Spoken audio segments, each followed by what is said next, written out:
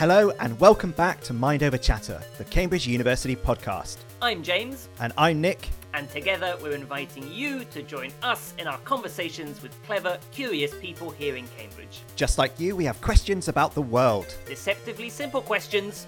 So one series at a time, just as fast as our little brains will allow, we'll bring together the best and the brightest to talk about these simple questions. In this first series, we're talking about climate change. Climate change is likely to affect almost every area of our lives, like a toddler with sticky fingers. So, in this fifth episode of the series, we're asking the question, is climate change actually being taken seriously? So, Martin Rees had to leave early during the recording, apparently to attend some sort of important debate in the House of Lords. So we've had to sort of sprinkle some of his contributions throughout the conversation. Yeah, I don't know about you, but I was kind of secretly hoping that he left his mic on his laptop or off mute, and he, when he had to go to use the bat phone to call into the House of Lords, and we could have just heard some, House of Lords chatter about decisions. I hate to burst your bubble, but I think we probably could have watched it on Parliament TV or something like this. In fact, actually, I don't know how that works when it's all virtual. No, they can't have them all broadcasting on Zoom, can they? I mean, that would be fascinating. You could get to see the living rooms of all the members of the House of Lords. Martin, you there? You're on mute. Thankfully, however, Martin is far too clever to do anything like that, and did indeed mute himself when he went off to take part in matters of state.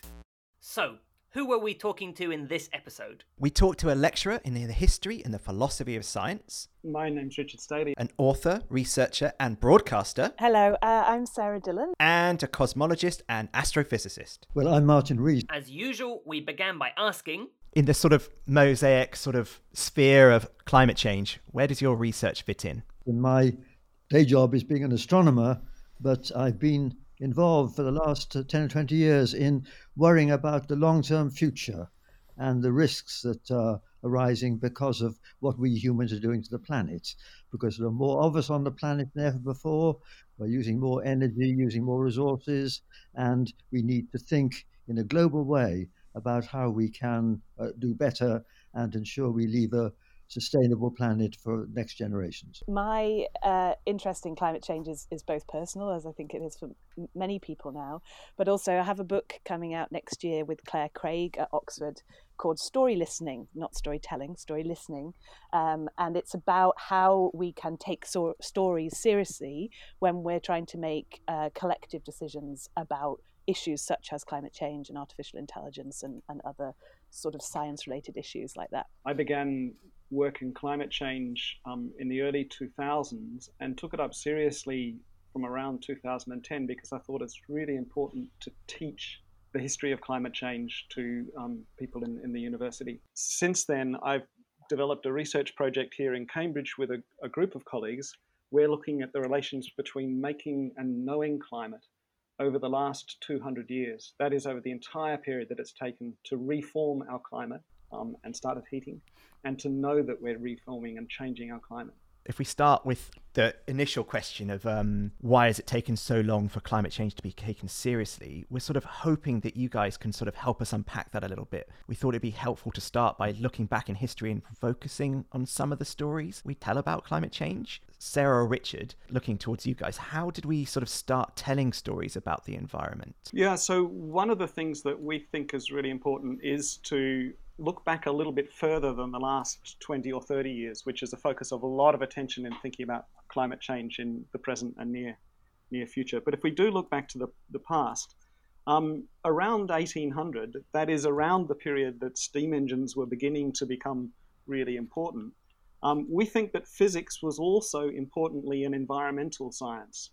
The first person to focus on the question of the need for the atmosphere to retain the Earth's heat was a French scientist, Joseph Fourier, and he'd been thinking about conduction and convection of heat and providing equations to do that, and he was thinking in global terms. And he and others were strongly aware that that the Earth was giving off heat, and they wanted to understand why it wasn't cooling as quickly as it should, given the physics that they knew. And then there have been various periods over time in which people have brought out different elements of the argument required to understand how the planet's heat budget was being formed. And each time a new one was advanced in the early 1800s and then 1900s, they had different concerns, and a focus on carbon and on understanding glaciers and ice ages emerged slowly over that period. And each time a new answer was offered, then it was shot down by others, because the interdisciplinary expertise required to understand weather and climate on a global scale is really quite extraordinary. And our understanding of it only began to firm into the kind of account that we now have in the period after World War II. And then it proved very controversial for a number of different reasons. And we can go into that later, perhaps. Well, because my expertise is imaginary stories, I was listening to Richard thinking about how I would map that on to specifically the history of science fiction, actually, which is the genre that has most rigorously and consistently engaged with ideas about climate. And of course, pulp science fiction, you're looking early 20th century, but it's also, there's lots of stories about the climate changing in science fiction.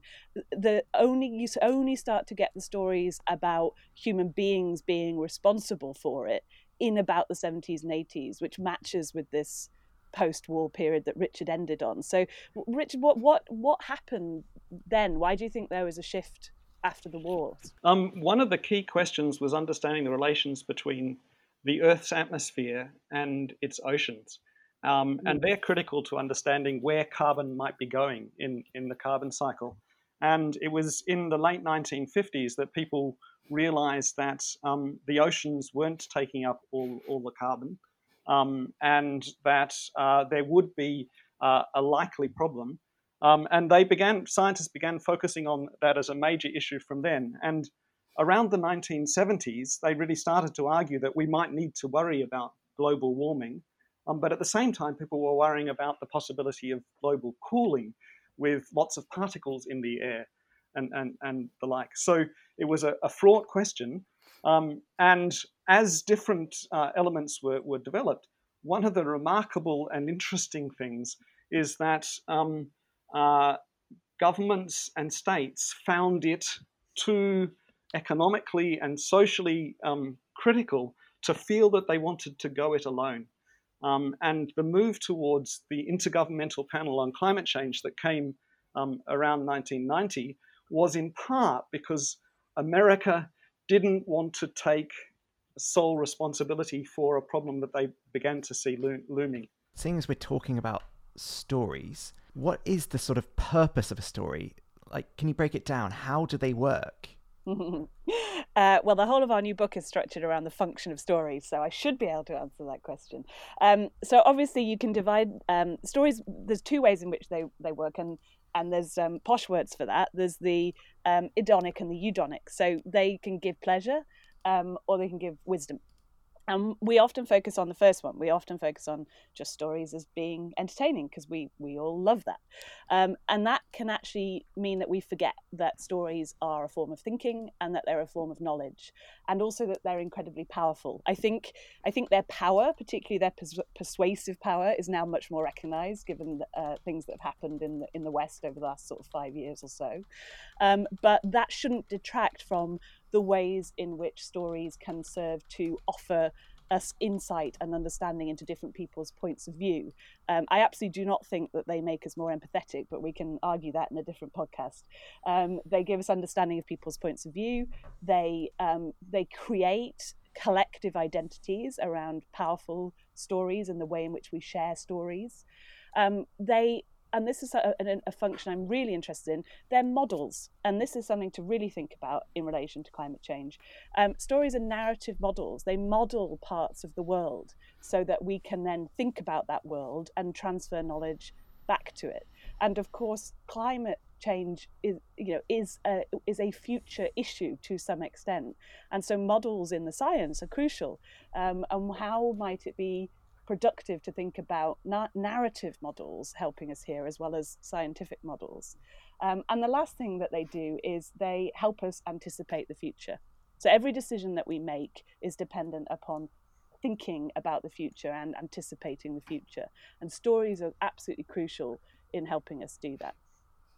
You mentioned climate fiction earlier. No, I didn't. Right. I very much didn't mention climate fiction. I don't use the word fiction on purpose. So, and this is something to really be very careful about. So, because there was a wonderful special issue on climate fictions in the journal Paradoxa this year, and there's a very good essay, and forgive me because I don't know the author and therefore I can't recall the name, but who makes the case, and it's a case we make as well.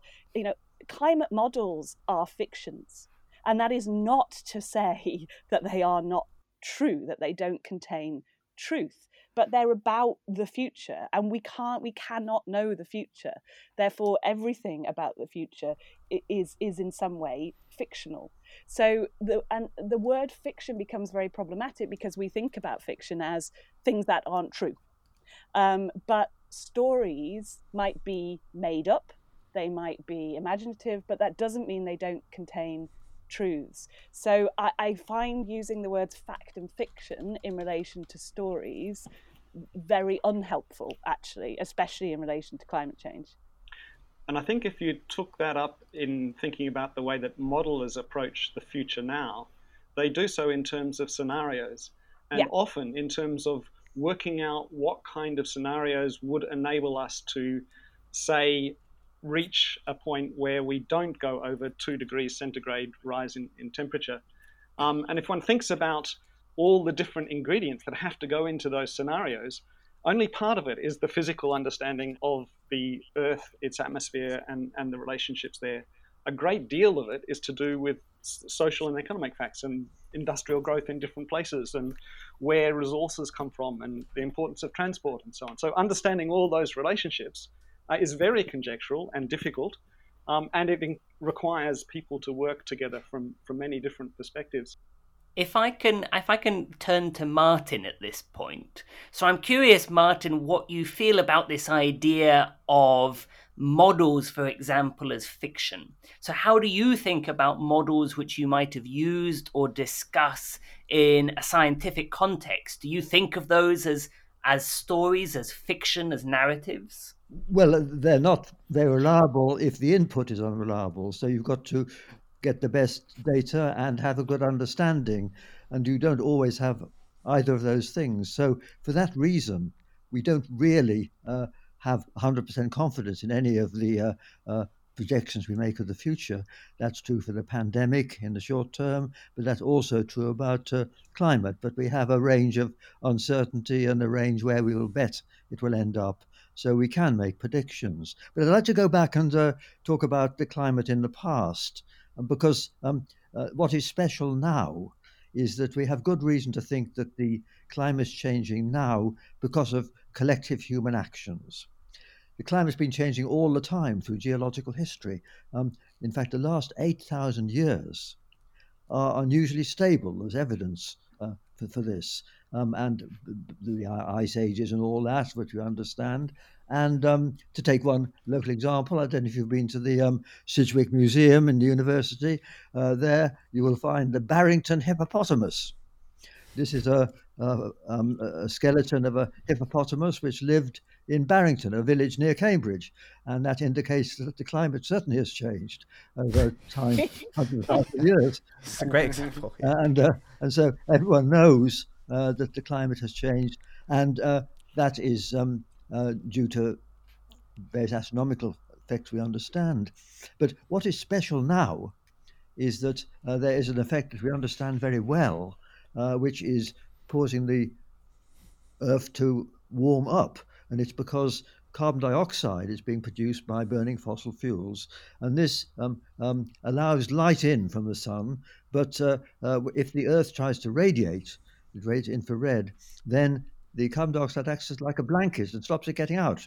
So it is like a greenhouse where the light comes in, but the heat can't get out. And this was first realized at the end of the 19th century, but only in much later times has it been studied in detail, and only in the last 50 years has it been happening in a serious way, because there are more of us and far more fossil fuels are being burnt. So it is something which is modern, and as you say, we can model the future, but what happens depends very much on the amount of carbon dioxide that we produce by burning fossil fuels. And of course, this leads to the politics. How are we going to persuade people to think long enough term to actually ensure that the world doesn't get into some runaway heating phase?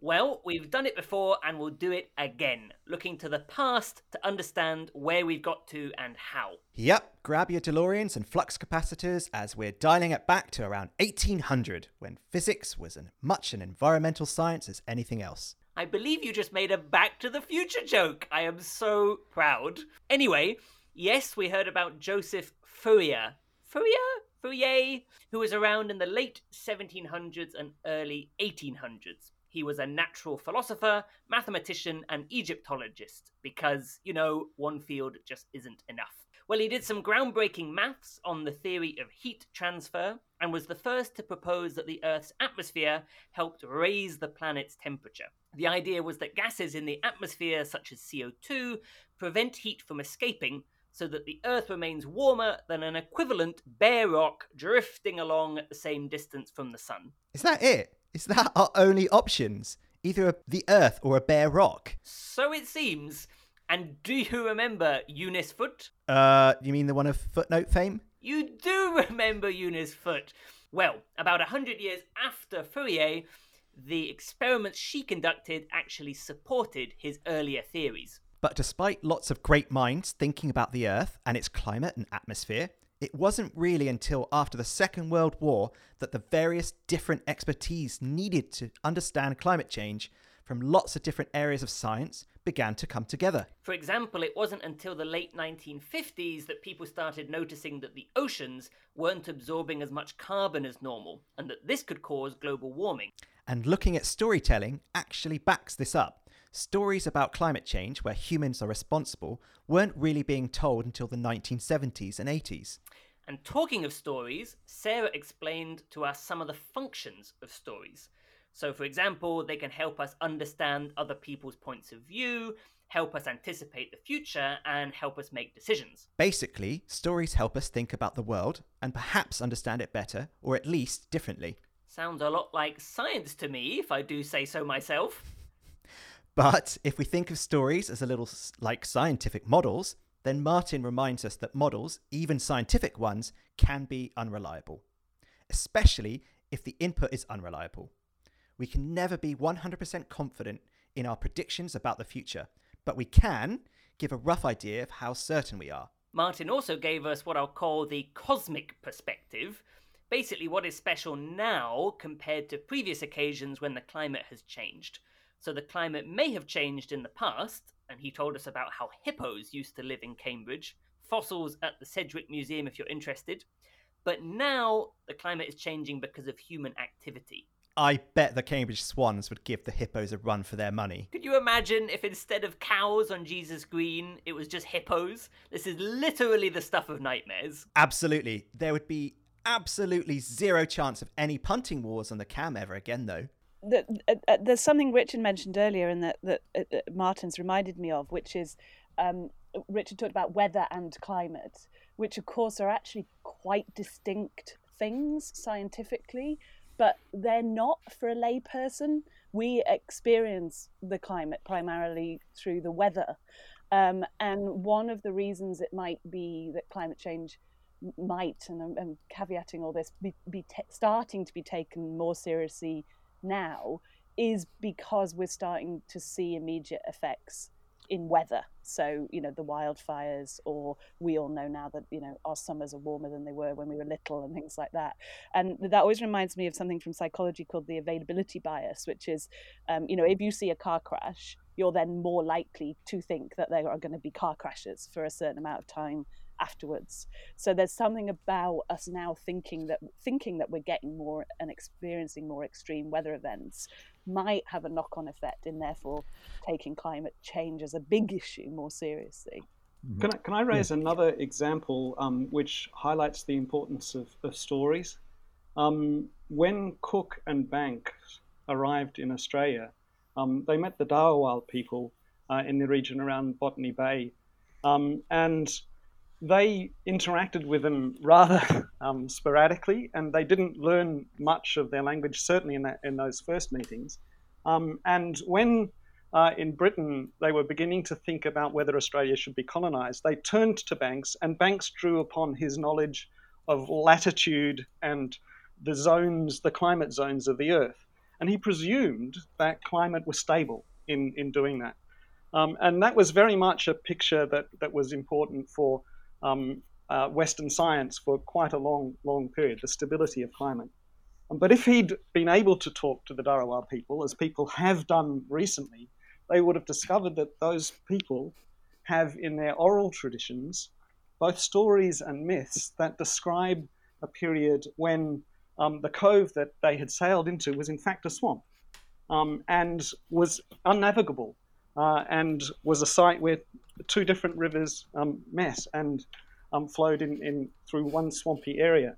And scientists now know that those stories relate to a period that is between 7,000 and 900 years ago and 9,000 years ago. So there's a very long-term memory retained in the cultural understanding of Aboriginal people. And I'm sure that they were integrating climate and weather in the way that they understand their local regions. Yeah, absolutely. Indigenous stories are so important here. There's a wonderful novel by Alexis Wright, who's a Australian novelist, called Black Swan, which is just phenomenal and fascinating on climate change. The climate refugees in that novel are all the kind of white Westerners who have been sort of forced to take to the seas.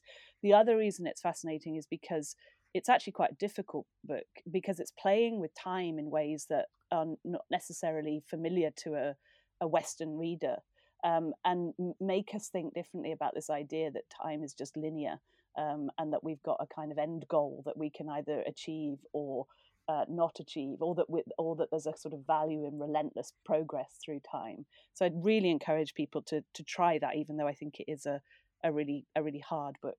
I know, Richard, you sort of touched on this a little bit earlier, but thinking about storytelling again, how does storytelling differ across the world? Well, I think one of the things to bear in mind there, as the example from Australia shows, is it depends a lot upon the particular conditions in particular places. And in Australia, the stories that people tell about climate now have a lot to do with drought and fire and water. And the scarcity of water. In Britain, stories about climate change are much more likely to centre upon storms and floods and the difficulties of those kinds of climatic phenomena.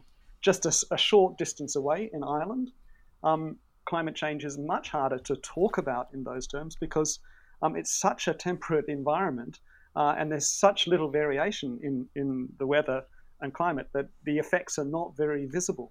They don't even think about heat waves there in the way that people in Britain have begun to think about heat waves. But nevertheless, a change of a 1 degree centigrade there might change insect life in Ireland dramatically. So I think the stories and ways people think about it do reflect their geographical situation a great deal. It also does reflect the kind of cultural environment and political environment in which they live and work. In Britain, there's a conservative government in power, and it isn't as ideologically driven as the Republican government in the United States or the Liberal government in Australia. And attitudes towards climate change have been subtly different in Britain than in those two different places, and different again than they are in Germany. So our cultures and our social settings affect the way that we think about climate too. I've wondered whether one sees a big difference in working class people in Britain and their attitudes towards climate, and highly educated and upper class people. There might be big distinctions there too, and the kind of stories and ways that they draw upon those might be different. Sarah, have you seen any sort of phenomena like that with your interest in different kinds of stories? Well, I just think it's such an important point, because the idea that there might be like one story to save them all, I'm thinking very Lord of the Ringsy now, it's a colonial viewpoint to some extent. Who's the we that's telling that story, that can somehow cohere rapidly different experiences in different locales around the world. It would be a I just think I understand the sentiment behind it, which is how can we rally everybody together to save the planet. I understand that, but I think it misses the subtleties and the nuances and the complexities. And always when you try and create something universal, in the history, we've defaulted to the kind of the white, often male, we that's constructing the story. So I just think that's so important. There's two things that what Richard was just saying really brought to mind. One was the comment about the insects in Ireland, because when you talk about charismatic megafauna, charismatic big creatures like the polar bear, they do have power to mobilize action.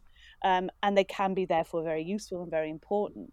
But they also sort of serve like magnets that attract attention towards them, which means attention isn't being paid to all the other things that aren't quite as charismatic, like the dung beetle. I'm sure there was something on Radio 4 the other day about the dung beetle. That is not a charismatic megafauna in any way whatsoever. That actually might be a really important way of thinking about climate change. So I wholeheartedly agree with Martin that we need charismatic stories and we need charismatic individuals, but we also need to recognize where there's what we call in the book narrative deficits, where there's stories aren't being told, or are being told and aren't being heard.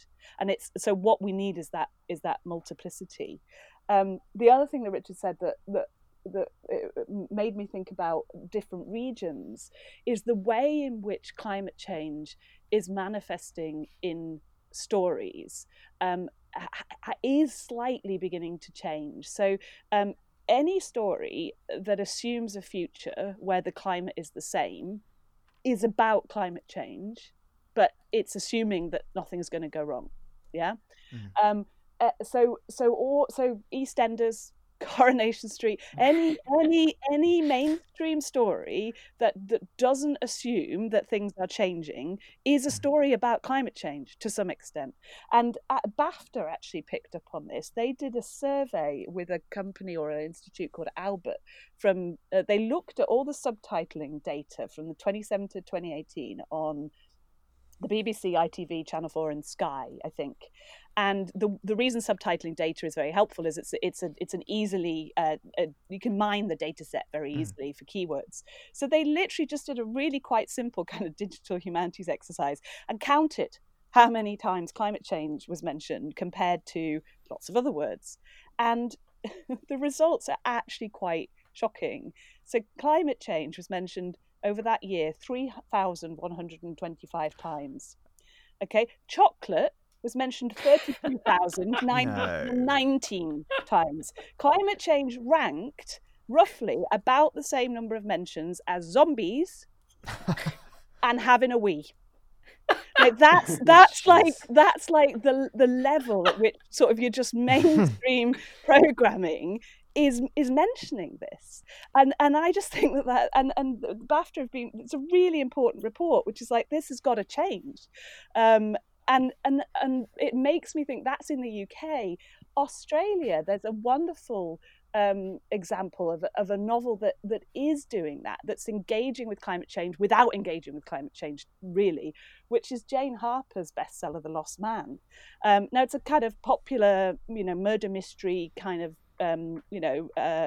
good plot, pulls you through, and I don't want to ruin it for everybody, but the effects of extreme heat play a really important role in the in the murder plot, and you can read it and find out why, but they're there as the background. It's not a novel about climate change, but it's a novel that is about climate change because climate change features in it as part of the environment in which the characters are functioning, and cleverly as a kind of key murder plot element.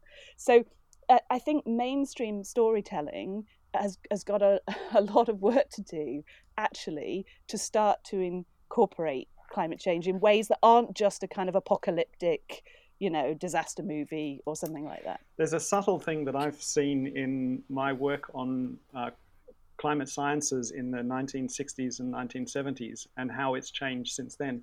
And that is that in the 1960s and 1970s, people talked about climatic change because they presumed that they were relating that to particular areas and that there were lots of different kinds of climatic change.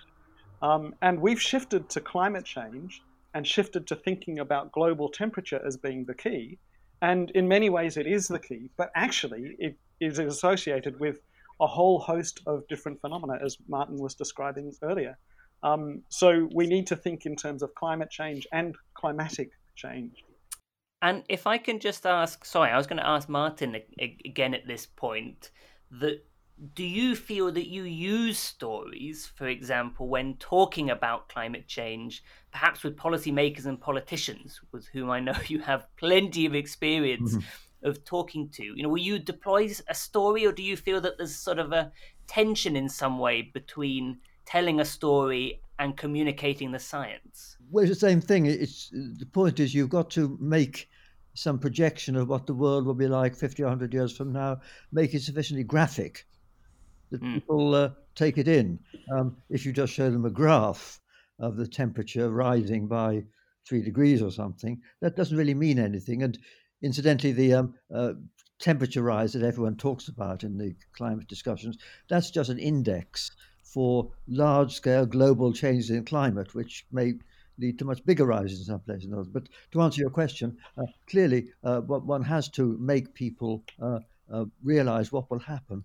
And incidentally, one of the things we're trying to do here in Cambridge and other places is to try and work out what the effects will be in different parts of the world, climate change, because what matters to a politician is, will there be a serious drought more frequently in my country, or what will happen to the glaciers and all that? What about the water flow? So it's really very, very important to be able to bring down the scale from the global scale to something which really matters to people and which can really be protected against. I think that's really important. And it's also notable that prominent climate scientists have often written with their grandchildren or children in mind. One major example is Jim Hansen, who was so important in raising the question in 1988 and 1989, who in 2009, so 20 years after beginning that kind of work, wrote a book called Storms of My Grandchildren. And Michael Mann is another climate scientist who's written, in fact, a children's book to try and convey the issues that are important in his field. Yes, and to give another example, my good friend Chris Rapley at London, he's given a sort of a stage show called 2071. He chose that date because that's when his grandchildren will be the age he is now.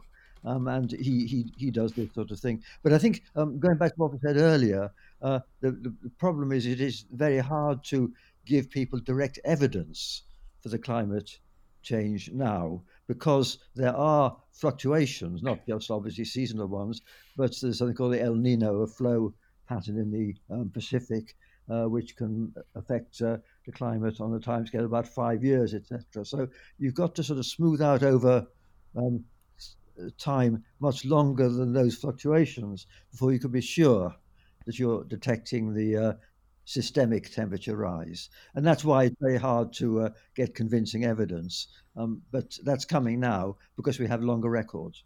That was a big issue when Jim Hansen raised his question. And one of the interesting things about that period in the 1980s, later 1980s, was that he was ready to go with a balance of judgment and to say, we don't know for sure, but it's so important that we should take steps now given the consequences if it does turn out to be true. And others said we need more evidence. We need definitive evidence. We need fingerprinting. We need to know that it's human caused and can be directly attributed to humans.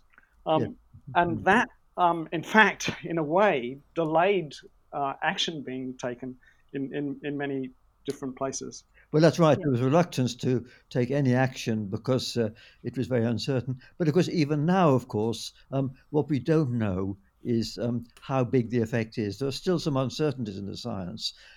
But the way I would put it is that the most likely scenario is pretty bad, but there's a 5% chance of something really, really bad.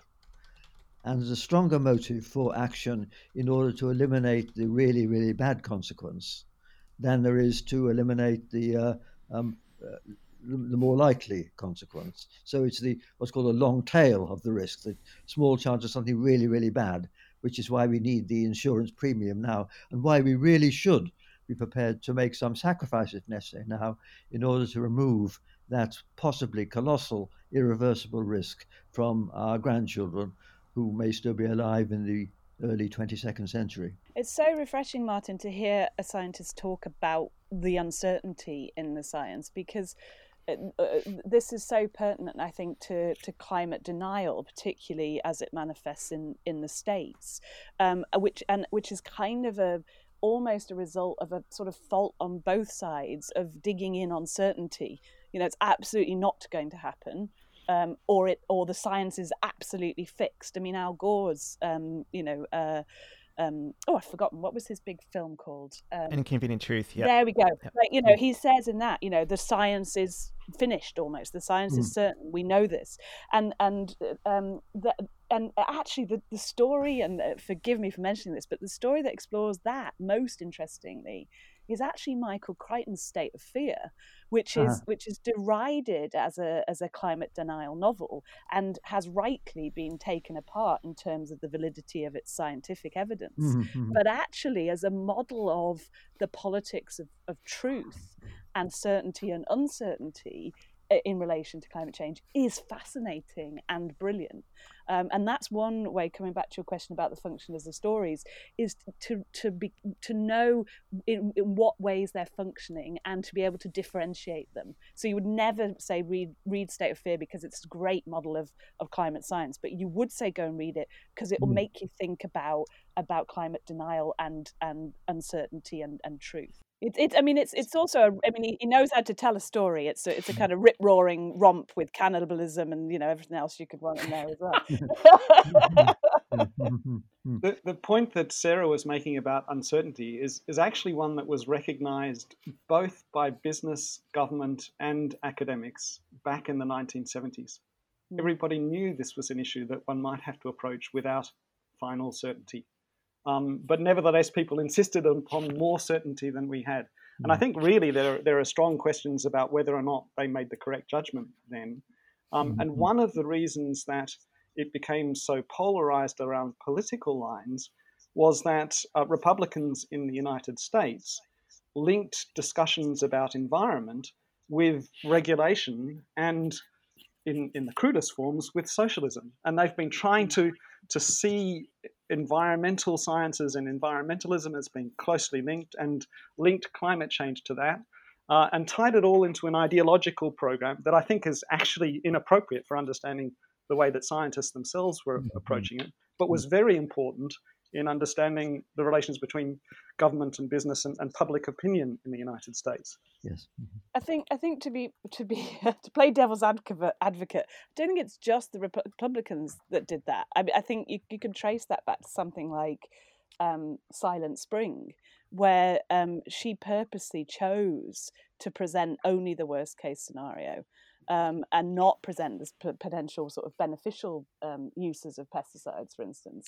And there is work that's been done on Rachel Carson and Silent Spring that locates a kind of partisan divide there. So I would be careful about kind of just blaming it on one side or the other. I think Al Gore, although he thought he was doing a lot of good by splicing the narrative of his kind of election campaign in with the narrative of climate change in that film, absolutely conflated the two in ways that were detrimental.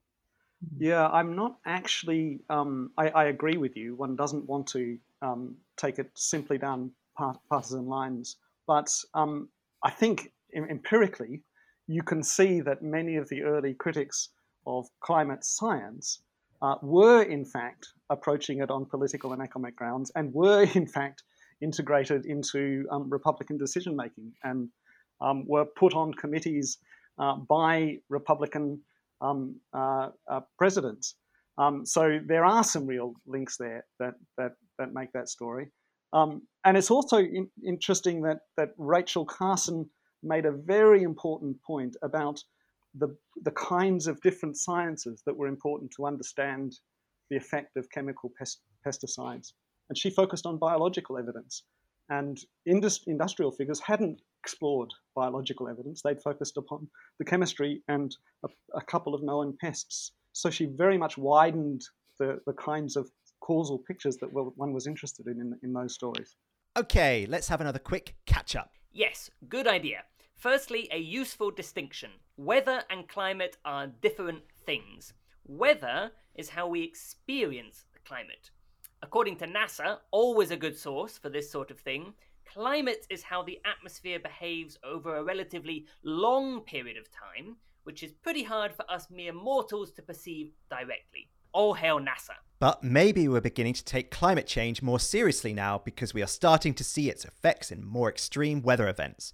Extreme weather which even wealthy countries are experiencing, like Diane mentioned in episode 3. And coming back to stories, Richard highlighted the importance of indigenous knowledge, which is often shared through stories.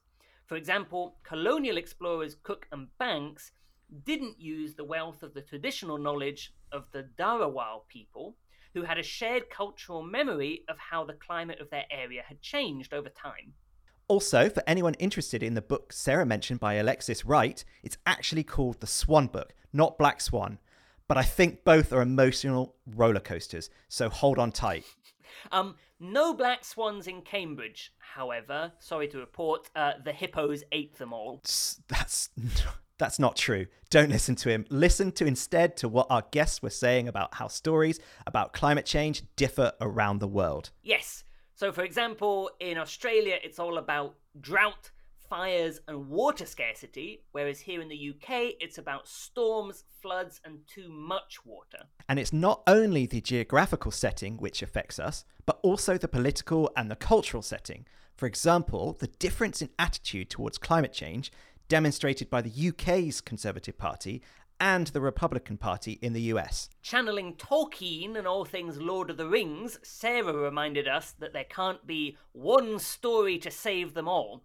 We couldn't see her when recording, so for all we know, she was wearing a grey robe and holding a wooden staff. Okay, this reminds me of episode 1 and Mike Hume's point about how it's impossible to have one single strategic narrative because it completely misunderstands human socialization. So, basically, think about the subtleties, complexities, and diversity of people's experience when it comes to climate change. All need to be respected, which makes it harder to bring people together to tackle the problem. And now we get to the charismatic megafauna. I cannot tell you how disappointed I was to discover that this does not in fact refer to giraffes that can tell really good wedding speeches, or dolphins that know how to sweet talk your mum when they're over for tea.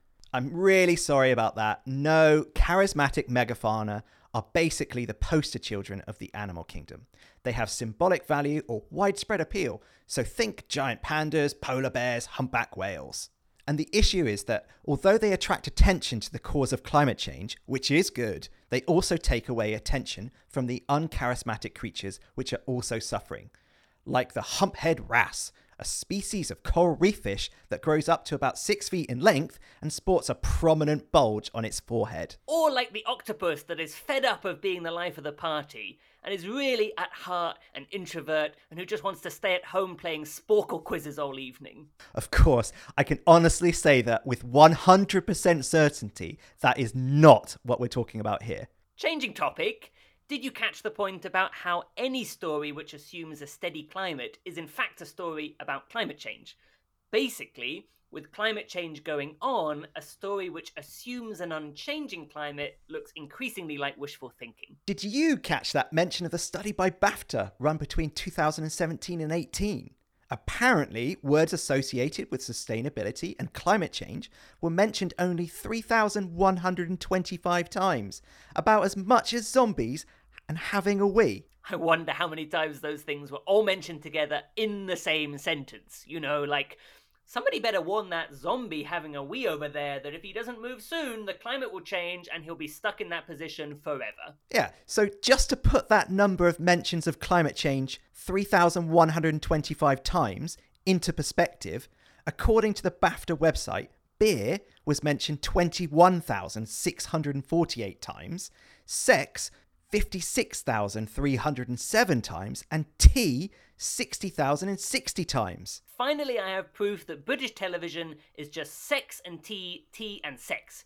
Tell me that isn't a pretty decent summary of Bake Off. Ignoring that, I'm going to highlight what Martin said about using stories when talking to politicians and policymakers. Apparently, stories about climate change that are more graphic are more impactful, especially when it comes to predictions about the future. He said that it's hard to give people direct evidence of what is happening now to the climate because of natural variations, and that you have to look at things from a broader perspective, and then, I guess, tell a story about it. Jim Hansen and the 1980s came up again. Remember him from episode 1? Of course I do. Jim and the shoulder pads. He was ready to act, but others wanted more evidence, which delayed action. Martin says there are still some uncertainties in the science. He said, Shall I put on my Martin Rees voice? No, I can think of nothing worse. He said the most likely scenario is pretty bad, but there's a 5% chance of something really, really bad. Basically, Martin thinks that the less likely but far worse outcome is a stronger motivation for action. Scientists figure out what is happening, but politicians are the ones who decide what to do about it and when to do something about it. Well, let's return to the conversation to see if we can't explore this idea a little further and find out about what the most compelling story might be. I want to try and butt in here. But here's a question for all of you. So in an earlier episode of the podcast, Mike Hume, who we were talking to, told us that it's impossible to create a single compelling story or narrative around climate change. What do you guys think about that? Is it possible to find the story which we can tell, which helps encourage action? No, I think it's very hard. But going back to what Sarah was saying, it's true that the deniers are perhaps commercially motivated or politically motivated. Often the same people who oppose the view that smoking caused lung cancer. There's a nice book called which attacks both these ideas by Naomi Oreskes. So I think there is this view, but I think to be clear, what we do know is that the world is warming just by carbon dioxide.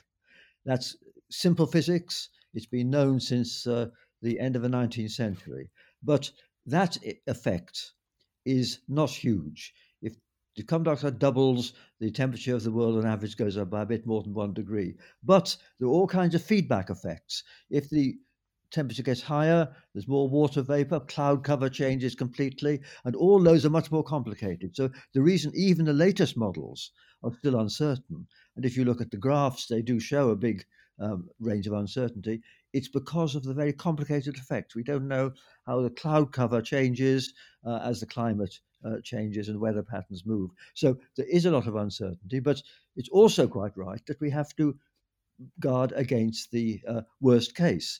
We pay an insurance premium as we do in many other contexts.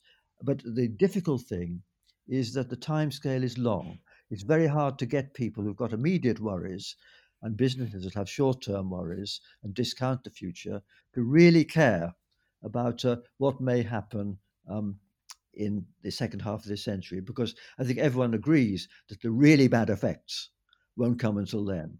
There'll be some bad effects, more extreme weather, etc. That's already happening. But the really bad and the possible irreversible effects, things like starting the melting of Greenland's ice cap, which would go on for centuries, that sort of tipping point may not happen for more than 50 years. And to get people to care now about doing something to reduce the chance of such a catastrophe is a big ask for politicians.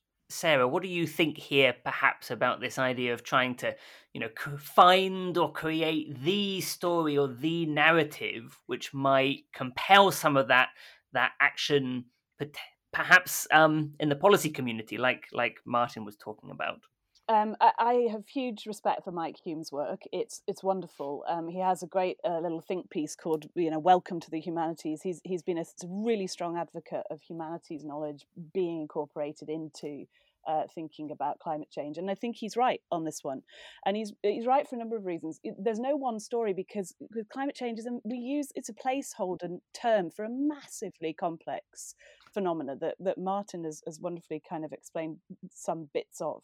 And you can't tell a story about something that big. I think what we need in terms of storytelling is lots of different stories specific to local places and local times, but also breaking down some aspects of this phenomenon. So something like the Carbon Diaries, which is a young adult novel, it focuses on carbon, and people have carbon credits, and once they've spent them, they've spent them. And so it materializes something abstract that's part of that complex system in a way people can start to understand. And I think those kinds of stories that start to break down bits of it. There's another wonderful film as well called In Time, which isn't really about climate change. It's more about economics and capitalism, but again there's a sort of a physical manifestation of an abstract concept, and I think that is hugely important. I also think that we're wrong if we're only thinking about storytelling. You have to think about story listening as well. Decision makers have to think about the stories that are already out there, and the ones that they're not listening to, or the ones that they're not hearing. And I think there's too much focus on we've got to tell stories, we've got to persuade people, and not enough focus on going, well, let's just listen to people, and maybe we can learn and make decisions and provoke action that way. What are some of the reasons to be optimistic? We can be optimistic because the future hasn't happened yet. Some things we've done already. You're laughing, but it's an important point. Some things that we've done already can't be changed, but we can change other things. And if we don't have hope, and we don't believe that we can change some things, or that we can adapt the way we live in order to cope and survive with the things we've already changed, then that leads us to despair and apocalypse. And I don't think that that's productive or helpful in any way whatsoever. And I'll take a slightly historical perspective and compare the last century with this century. And if we recognize that in the last century we were dealing with European and world wars, and in this century we're dealing with pandemics and climate, in fact, in some ways, we're facing a slightly rosier picture than being at each other's throats. Can I come in again on this point and offer some optimism? A win-win situation. The first point to say is that what we do in this country alone, in terms of reducing our carbon dioxide, makes less than 2% difference to the world. It's trivial compared to the rest of the world. What matters is what happens in China, India, and the developing world that's going to need more energy in the future than it has now. So what we really ought to be doing in this country is noting that although we are less than 2% of the world's emissions of CO2, we're more than 2% of the world's clever ideas. And so we ought to have a grand program to do all we can to develop more efficient ways of growing food and of getting carbon-free energy for ourselves and for the developing world. Because in India, they now get energy by smoky stoves, burning wood or dung in their homes, very unhealthy. They're clearly going to build lots of coal-fired power stations as they need more energy as they develop. But if clean energy comes down in cost, so they can leapfrog directly to it, just like they've leapfrogged directly to mobile phones and never had landlines, then, of course, they will become carbon-free as well as us. And that's what really matters. So I think the most inspiring goal for young scientists and engineers now is to try and do research and development so that we can provide clean energy, not just for ourselves, that's a trivial matter, but for the developing world. That's a very inspiring goal, I think, for young engineers. I think that's absolutely right. And the point about India is an interesting one, because one of the reasons that Australia is performing so poorly in terms of adapting to climate change is Australia is very interested in selling its coal to places like India. India and China. Yeah. I'm just going to quickly jump in here.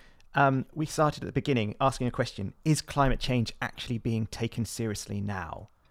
If so, why and why not? Well, I think there has been a shift. I think the big shift in the last couple of years has been that big business starts to take it seriously. The divestment campaign, I think, has been very helpful. It certainly caused the shares in the big oil companies to plummet and to make them feel they've got to change the focus of their activities. And so I think there has been a change. And I think the US, which has been a big impediment, of course, in the last four years, one hopes will be more positive under the new regime. So I think there has been some change. And let's hope that we in the UK can help to push it along. But I really think that the win-win situation of redirecting R&D so that we prioritize getting clean energy, that should be an attractive goal. And also, I think, can I make one other point that it's not just scientists who can make these cases. It's got to be charismatic individuals. Let me give an example which struck me very much. Mr. Michael Gove is not a very enlightened politician, but you may remember that he, as Minister of the Environment, he introduced legislation to ban non-reusable plastic drinking straws and similar things because of pollution of the ocean. And he only did that because he knew that the public had become aware of this issue. And they'd become aware of it not because of politicians, not because of scientists, but because of David Attenborough's Blue Planet programs, showing the albatross returning to its nest and coughing up for its young, not the longed-for nourishment, but bits of plastic. That's an iconic image for ocean pollution, just like the polar bear and the melting ice flow is for climate change. And Gove knew that he would not lose votes by doing this. And so we've got to engage the public. And I think the charismatic people like David Attenborough can do this. And I would also say religions can. The papal encyclical in 2015, before the Paris Climate Conference, had a really, really big effect because the Pope has 1 billion followers in Latin America, Africa, and East Asia. And it was far easier to get consensus at that conference because the Pope had got a standing ovation at the UN and everyone thought that the environment mattered. It's the first time a Pope had said that the non-human environment matters and it's not just there for humans to use. And so I think charismatic figures like that can make a difference. So I do think that there may be a big sea change in that if we get more people like that and big business as well, then there can be a gradual shift and a willingness to redirect our technology. I totally agree. I think there's another group that we should bear in mind as well, which is young people. Oh, yeah. Well, of course, yeah. We should welcome the campaigning by young people, and it's understandable that they're often 30 years ahead of their elders because they'll be alive at the end of a century. And well, I was on another panel just yesterday talking about students, and I'm very old, and I was campaigning for CND, anti-Vietnam War, anti-apartheid, and things like that. And all those things are now thought absolutely right. And similarly, we ought to realize that what the young people are campaigning for is perhaps more far-sighted than what the older are doing.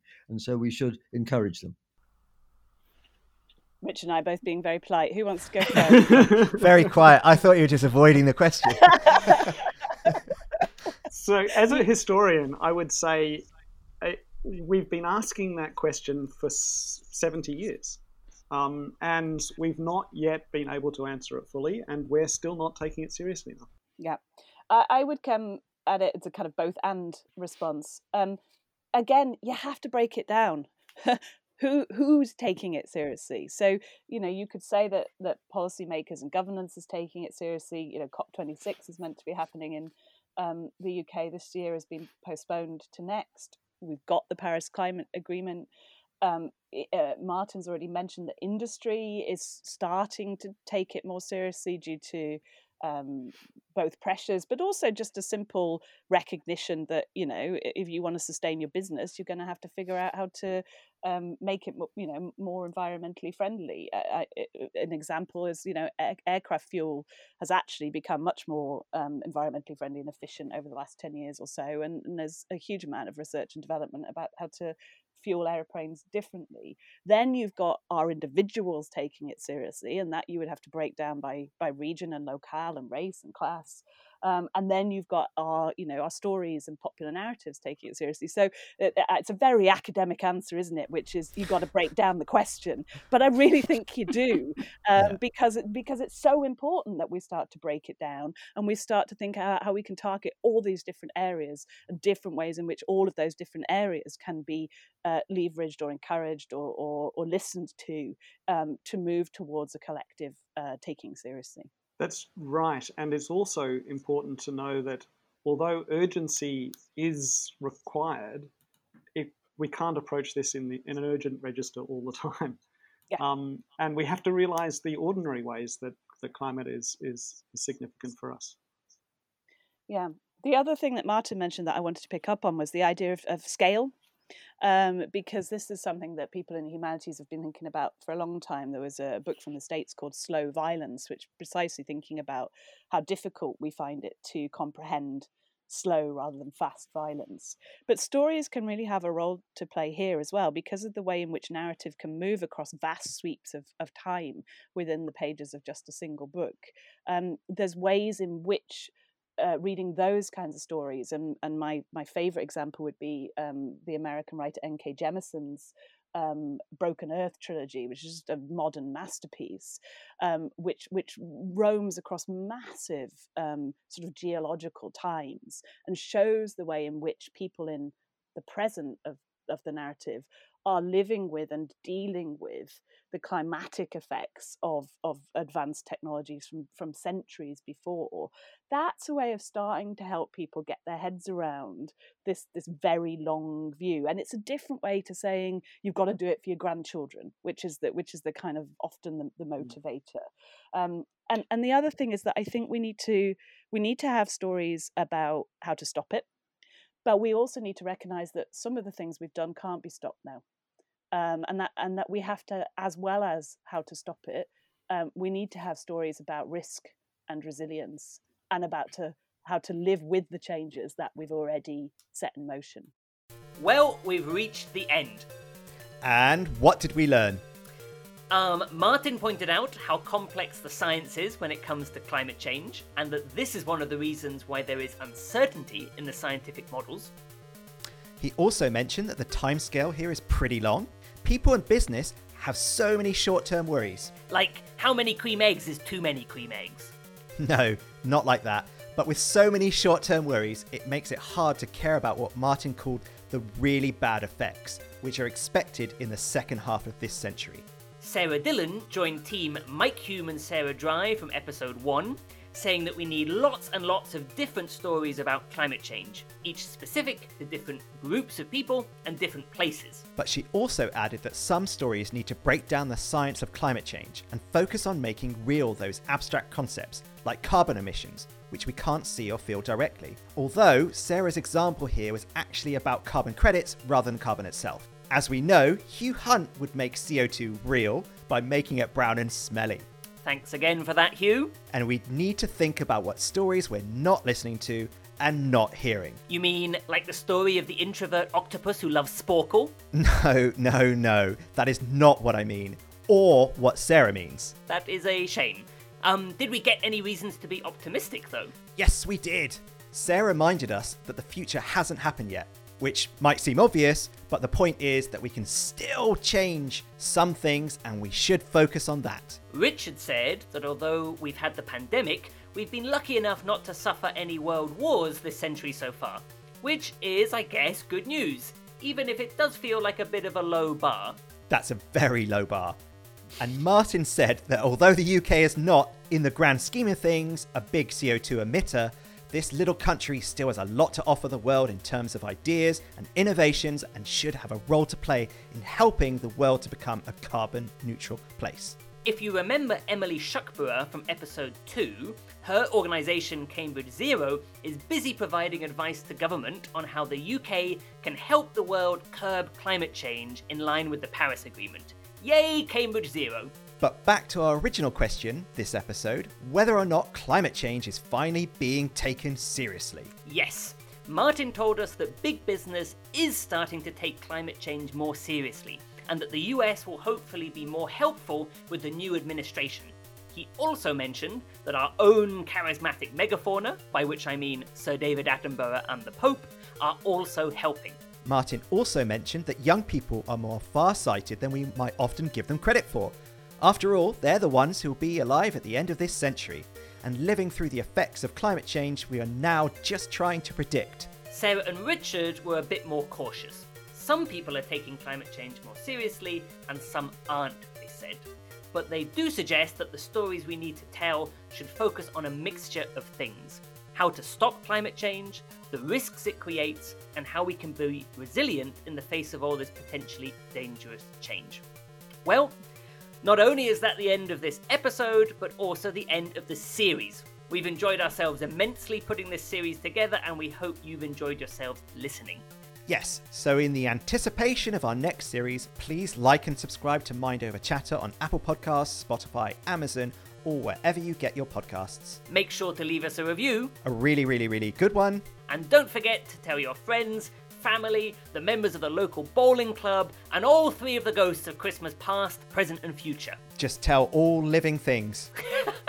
A huge thanks once again to our guests, Richard Staley, Sarah Dillon and Martin Rees, and as ever to Naomi Clements-Broad for the incredible production and general lurking. Music was by the extremely talented Carlo Ladd, and artwork was by the equally talented Alex Sadler.